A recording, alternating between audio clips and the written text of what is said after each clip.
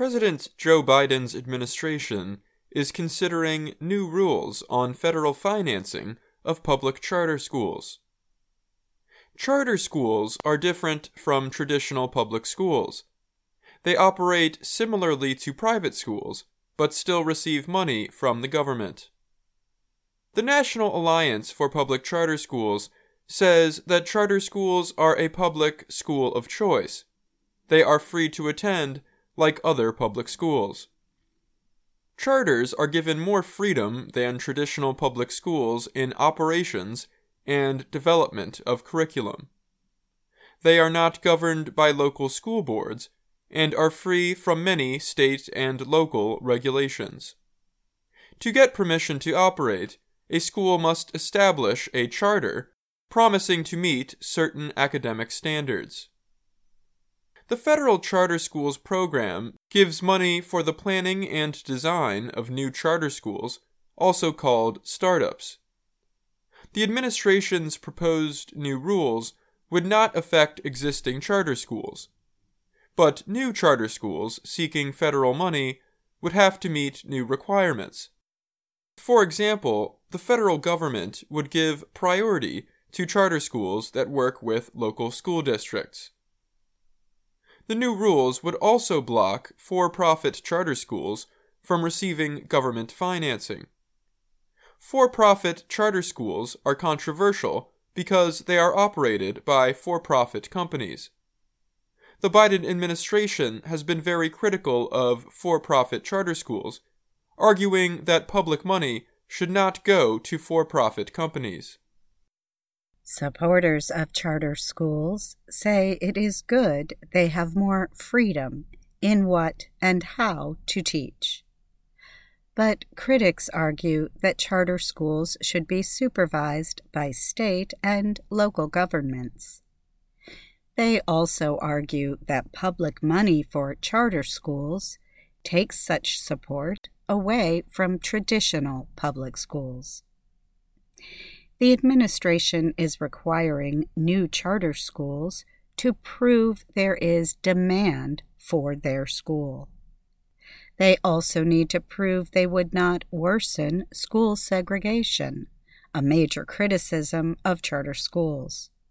A 2017 study by the Associated Press found that 17% of charter schools are made up of at least 99% minority students. Just 4% of traditional public schools are 99% minority students.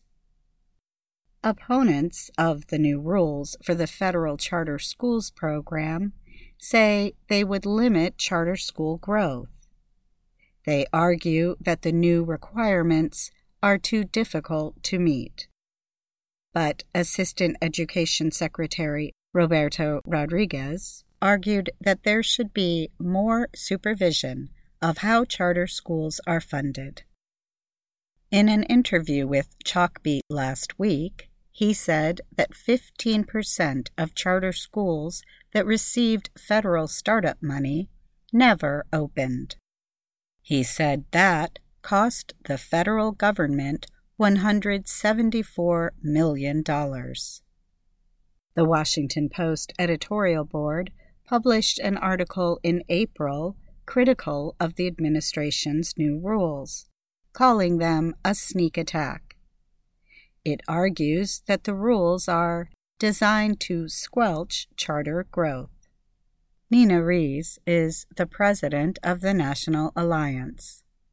She said, "Traditional schools may be under-enrolled, but parents are looking for more than just a seat for their child. They want high-quality seats." Rees' organization says charters currently enroll more than 3.4 million students. That number represents about 7% of all public school students. Charter schools have support across political parties. Research has also shown they have improved over the last several years, and sometimes outperform traditional publics. but many charters also have had mixed success. An upcoming decision by the Supreme Court could also change how charter schools operate. Many states, like Maine, offer voucher programs. This is a program in which the government provides money, or vouchers, to families for attendance at a private school of their choice. Private schools are not operated by the government and cost money to attend. A law in Maine challenged in the Supreme Court makes it illegal for families to use the money to attend a private school that is religion-based. That could lead all states with voucher programs to include religious schools. It is illegal in the United States for the government to directly fund religious schools and other religious institutions because of the separation of church and state in the U.S. Constitution. Legal scholars say that raises the question of if religious schools are included in voucher programs, could religious schools be included in charter programs? Religious schools' enrollment has decreased in recent years. They may see religious charters as a way to increase enrollment again. Some legal experts say that because charter schools are not officially operated by the government, they should be permitted to be religious. A paper in the conservative Manhattan Institute for Policy Research argues religious charter schools are not only constitutionally permissible in most states, but where they are permissible, they may not be prohibited. But charter schools in most states are still defined as public, meaning they cannot be religious, and many supporters of charter schools hope that they remain non-religious. The bottom line is, charter schools, as public schools, can never be religious institutions, Rees said in Chalkbeat, and anyone who says differently is flat out wrong. I'm Dan Novak. And I'm Katie Weaver.